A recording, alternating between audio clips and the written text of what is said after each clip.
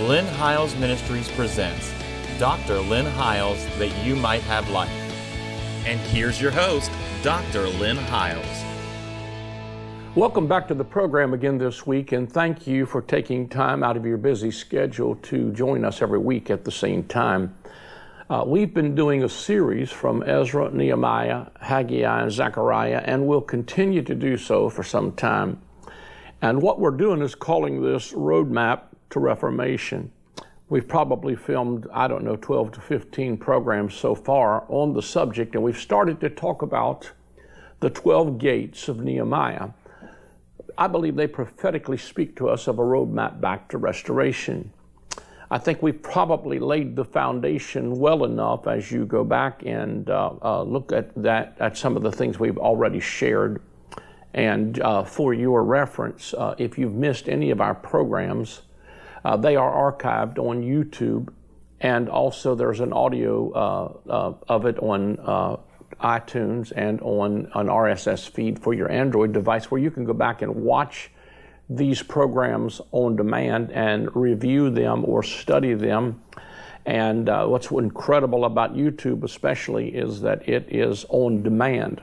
You can share them with your friends. You can use them in a Wednesday night Bible study. There's multiple things that you can do to share these in your home group or what have you. And we're putting them out there for you to do that. And what I want to say to you is that we've really looked at this as a roadmap to Reformation. And the Lord has really spoke to me, I believe, through these chapters. I've frankly quite enjoyed not only sharing them with you, but studying them myself. And we've been sharing them quite a bit on the road in different places where we have been teaching the Word. They are returning from Babylonian captivity, and they are rebuilding the city of God. They were taken captive by Nebuchadnezzar and carried away into Babylon to fulfill the word of the Lord by the prophet Jeremiah till the land had enjoyed her Sabbaths. And they were carried away into captivity because there was just a constant, almost roller coaster ride of a good king and evil king. And then finally, they were just carried away into Babylon.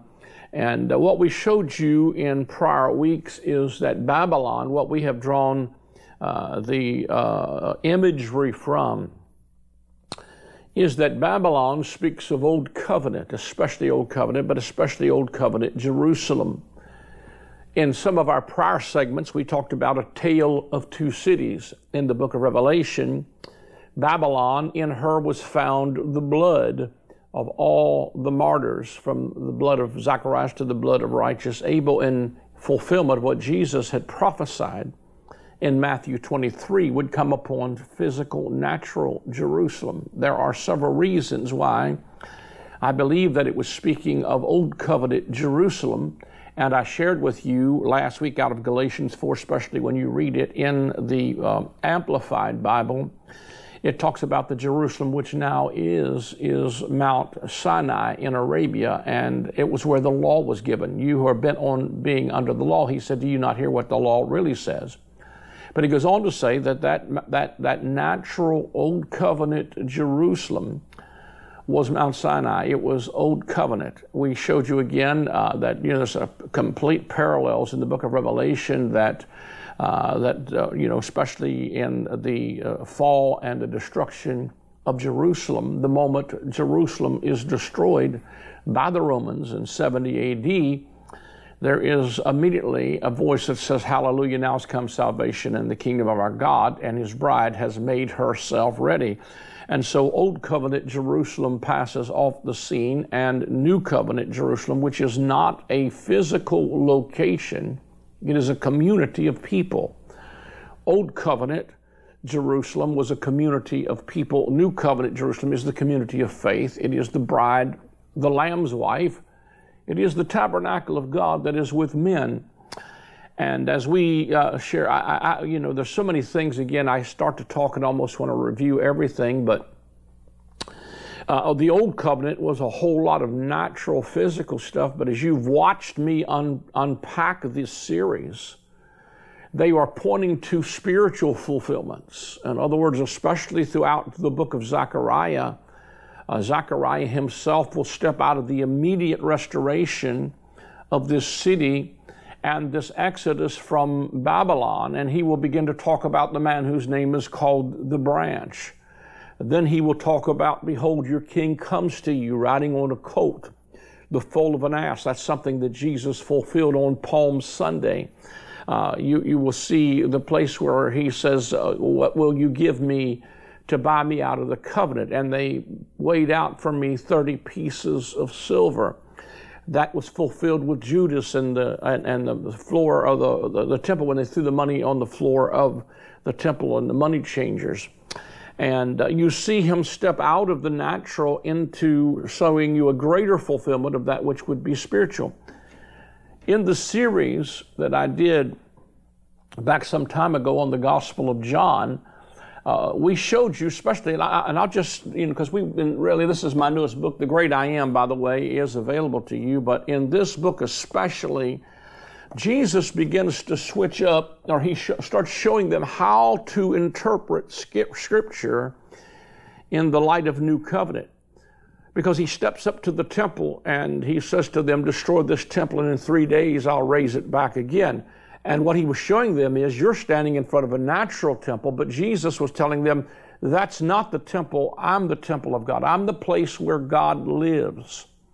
We find the Apostle Paul say in Corinthians, what do you not know? Your body is the temple of the Holy Spirit. So in other words, he moves from a natural tabernacle or temple to a spiritual house. He moves from a natural birth with Nicodemus. He says, Nick, you must be born again. Your natural birth is not enough. You must have a supernatural birth. And that's clear, of course, as you get into Galatians 4 again, and you read that from the Amplified Bible. It talks about those which are born of natural seed are Mount Sinai in Arabia and are in bondage with her children to this day. But we who are born supernaturally, that's remarkably, as Isaac was, in virtue of the promise, are a part of the heavenly Jerusalem, which is our mother, the Messianic kingdom of Christ. That city is continuing to come down. I want you to note that. In Revelation 21, it says, I, John, saw the holy city coming down from God out of heaven. And by the time you get to the book of Revelation, you should have learned some kind of a spiritual hermeneutic to compare these spiritual things with spiritual things and realize, wait a minute, this city that's coming down out of heaven is clear as a crystal, which means to me that it can be right in your midst and you can't see it. And that's so true for so many, because they think there's a literal cube floating down through space somewhere that's going to hit the earth, and one day all of this is going to be done. This city has been coming out of the realm of spirit, out of the heavens, into the earth, ever since the days when the old temple was destroyed. Immediately a new temple came on the scene. When the old city was destroyed, a new city came on the scene. Revelation, I believe it is the 3rd chapter, says, to him who overcomes, I'll write upon him the name of my God, and I'll make him a pillar. It says, to him that overcomes, I will make him a pillar of my God. He shall go no more out. So first of all, he's not talking about standing you up and pouring concrete over you and making you a physical pillar in the temple. He's talking about a spiritual house that's made out of people that are pillars in the temple of God. He said, you will go no more out, and then I will write upon you the name of my God and the name of the city of my God, which is New Jerusalem, which cometh down from heaven from my God. So he's talking about overcomers. The Apostle Paul, I believe it is, talked about that we are built upon the foundation of the apostles and prophets, Jesus Christ himself being chief cornerstone. And we have shared again over the period of weeks that city, once again, is not a place, it's a people. It's laid on apostolic foundation, Jesus being chief cornerstone. We talked about, or I think we did, out of Zechariah, that the capstone and the cornerstone would be laid with shouts of grace, grace. And we showed you then that when Jesus comes on the scene, he said, Moses gave you the law, but grace and truth came by Jesus Christ, and of his fullness have all we received, and grace for grace. So Jesus comes on the scene with shouts of grace, grace. I want to just chase this rabbit for a minute because I really feel like it's important. You know, what we preach and declare will manifest because faith comes by hearing and hearing by the Word of God. At the time of this filming, I'm not even sure, I don't like to do anything much with politics as far as endorsing candidates or anything like that, but at the time of this filming, it is the morning after the election. They still don't know who the president is. But prior to this, leading up to it, my inbox was inundated with all kinds of prophetic words, most of which is out of context scriptures, drawing from Ezekiel 37, Ezekiel 38, which was prior to the return back into the land of Israel and the restoration of their temple before Ezra and Nehemiah. But many times we take these scriptures out of context, and what really gets me sometimes is that these prophets are not prophets that are shouting grace, grace. They're shouting doom, despair, and agony. Now, like I said, at this time, we don't know who won the election, but my hope is not in the White House. My hope is in the King of Kings and the Lord of Lords, who has never vacated the throne. It talks about the royal seed of David in the book of Zechariah, that out of that royal seed there would come living water that would flow out of Jerusalem. And I'm going to tell you that living water to me is not talking about some physical stream. That's what Jesus said, out of your belly shall flow rivers of living water. And this spake he concerning the Spirit. I'm telling you that what we have to become is more answer-oriented than we do problem-oriented. I'm not shouting doom and despair. I am not shouting the sky is falling, regardless of who wins this election. I don't endorse or nor do I, especially my personal opinions are my personal opinions. My audience is way too large to disenfranchise people with politics, because I'm not necessarily putting my hope in politics. I'm putting my hope in the kingdom of God, and I believe we're on a roadmap to reformation, and I am going to shout grace, grace to it, favor, favor, until somebody joins me to change the atmosphere that's in the earth. We must, as the church, become atmosphere changers. We must begin to shift the atmosphere and stop preaching doom and despair. And, at some point, we're going to have to call out some of these guys and say, listen, your prophecies have failed so many times. We want no more excuses. They're false prophets. They're just words do not make sense. Now, what I want to say to that is that I think it's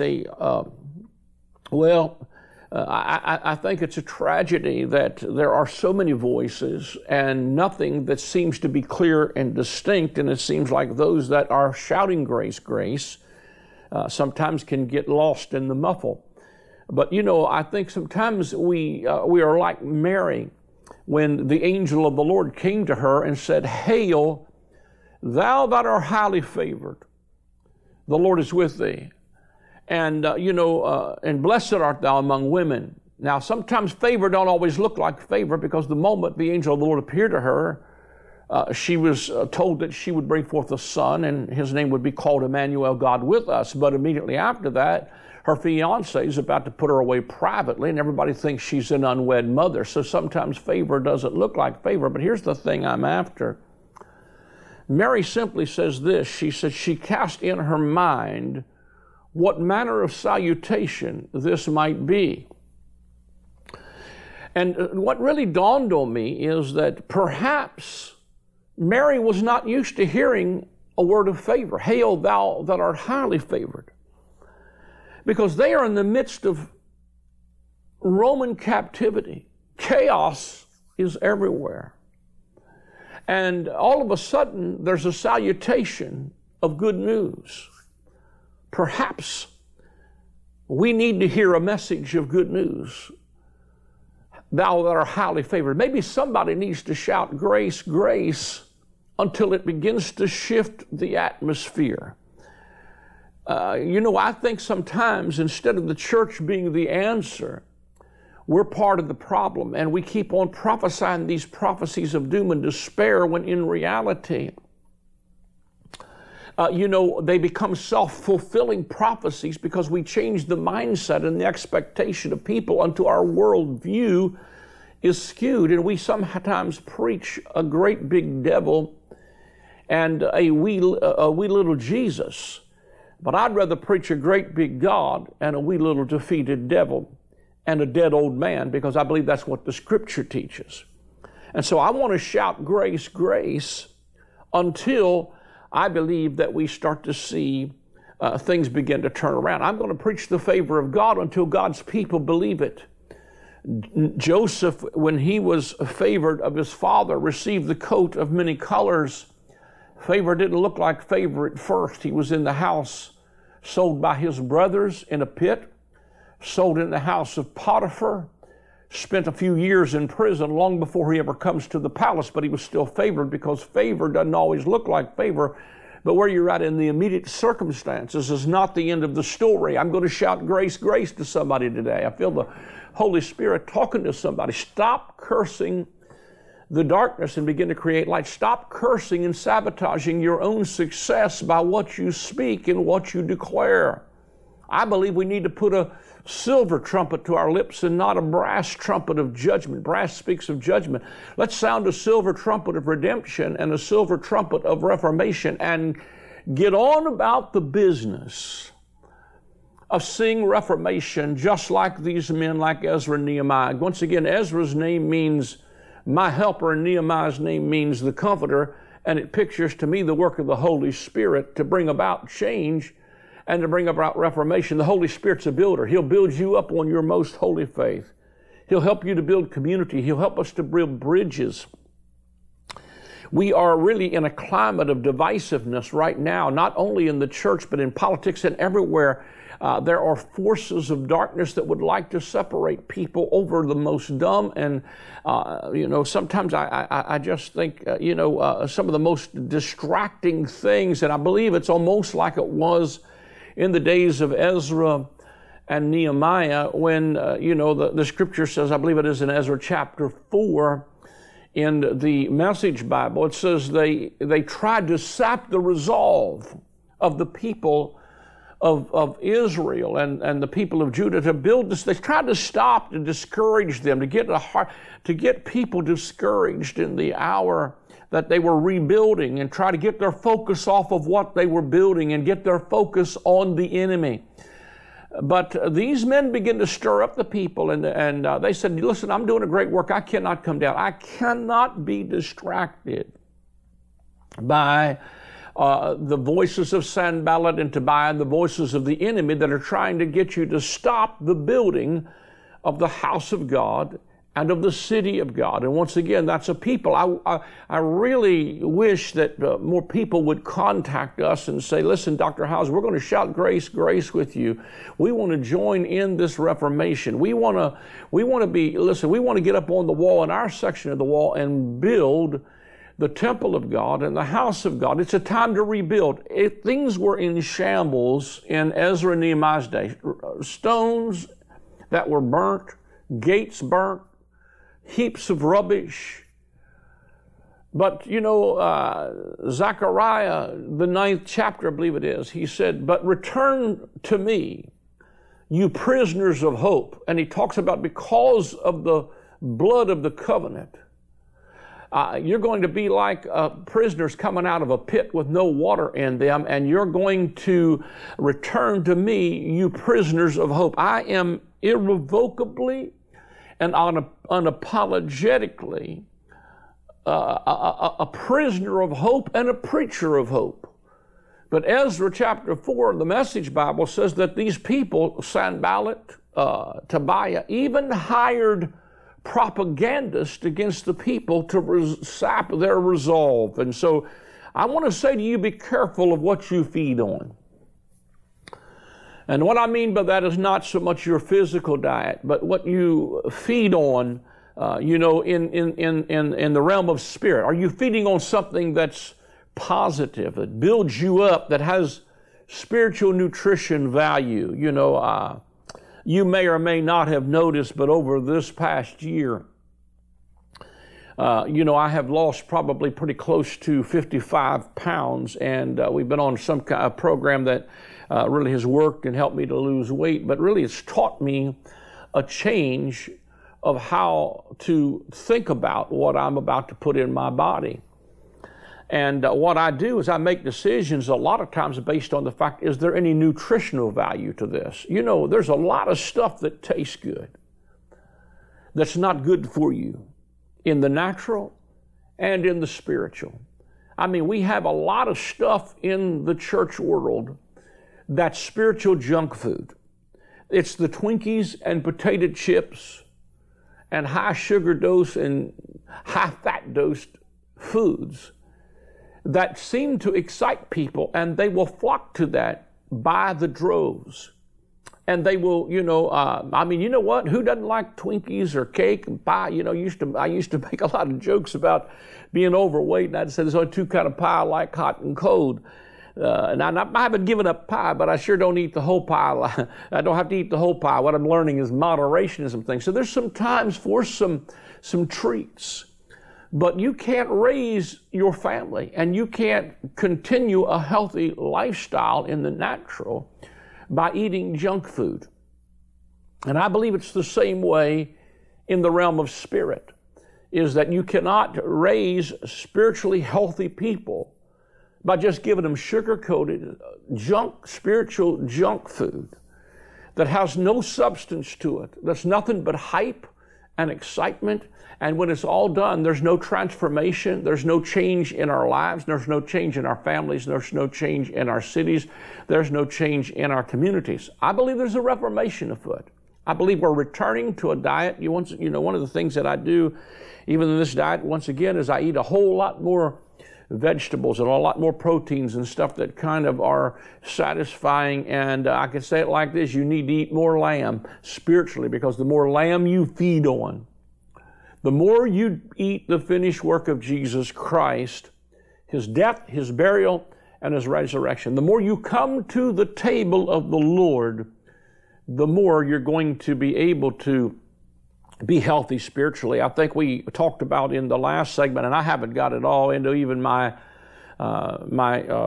message for the gate we want to move to, but the last segment, I think the last 4 segments we talked about, I believe the Valley Gate. And one of the things I just so emphasize and want to say again today, Psalm 23 said, He prepares a table before me, right in the presence of my enemies. And I would say something to you today, if you're watching and you're going through something.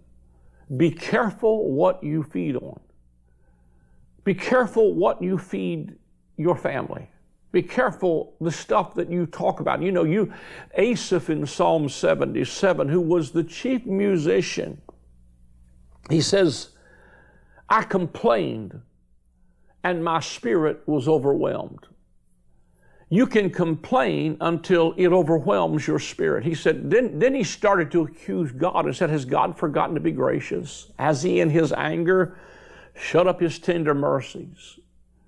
Asaph was the chief musician. If you got your chief musician and your worship leader in a bad mood, you probably going to sing the blues and not have such a good service. And let me just tell you that I really think sometimes, even I want to say this to challenge some songwriters, I believe we need to have some songs that are not man-centered, need-based, but start to have some songs about, instead of coming in and I need you, God, and you need to fill me up, and I'm begging you this, and come in with some singing that says, listen, we've received all things that pertain to life and godliness. Of His fullness have all we received. And we start to change the mindset of being what I believe the prophet Isaiah said, empty, leaking cisterns that can hold no water. Empty, leaking cisterns have no inward source of their own, and they come to have to constantly be filled up, and we're need-based. drained by the time we come in. We need to come in full and say, I'm not an empty, leaking cistern. I'm a well of living water. And, we're going to talk about some things as we get into these gates of Nehemiah. One of them is going to be the fountain gate. And, there's some powerful stuff that I believe there's an outflow. We need to shift our thinking. We need to stop thinking of the church in just the sense of, here's my cup, Lord, I lift it up. But instead of being consumers, kingdom consumers, we become kingdom distributors. Instead of being, if you will, a thermometer, we become a thermostat. We change the atmosphere. We start to realize that He's already given me all things that pertain unto life and godliness, and that I carry something. And instead of coming looking for something always, I come as a contributor. I think there has to come a shift, especially in the generation that's coming up, about becoming a contributor to the things of God. I would say this, and I'm not trying to do it just to raise money, but I would say this even concerning giving to television ministries like ours or your own ministry. What you don't support goes away. And, we become consumers, but we don't want to become contributors. And so many people have, feed from our ministry and never return anything. And I'm not trying to criticize. I'm just trying to say, I believe there's got to come a shift from being consumers, consumer-driven, to being full of the Holy Spirit, being full of the things of God, and being full to where we come in and say, listen, I want to be a contributor to the things of God and not just a consumer. I want to become a giver and not just a taker. I want to become an asset and not a liability to the kingdom of God. I want to find my place on the wall and see where I can contribute with my time, my talent, and my treasure. Because what we're doing in this hour is going to determine what happens with our children and our grandchildren in the future. And I believe it's time to get up on the wall and be able to not be distracted by the propagandists that would try to stop us. We're about out of time. I want you to come back next week at the same time as we continue this series on the 12 gates of Nehemiah. We're going to try to get into the next gate. If you'd like to give and become a contributor to this ministry, please go to our website. It'll be on the screen, and you can give there via PayPal. And you can use your credit card through that. You can give that way. You can call the number on the screen. Someone will take your call. If they don't answer, leave a number, and they will call you back if you leave a message. Also, it's easy just to write a check and send it to the address on the screen to Linhausen Ministries. It takes your support to stay on the air. God bless you, and thank you for joining us this week. God bless. I am excited to announce the release of my latest book titled The Great I Am. In this book, we will explore the 7 times in the Gospel of John that Jesus says, I am. When He uses that phrase, it is always in contrast to something from the Old Covenant. For instance, they thought Moses and the law was the door into the sheepfold, but Jesus said to them, I am the door.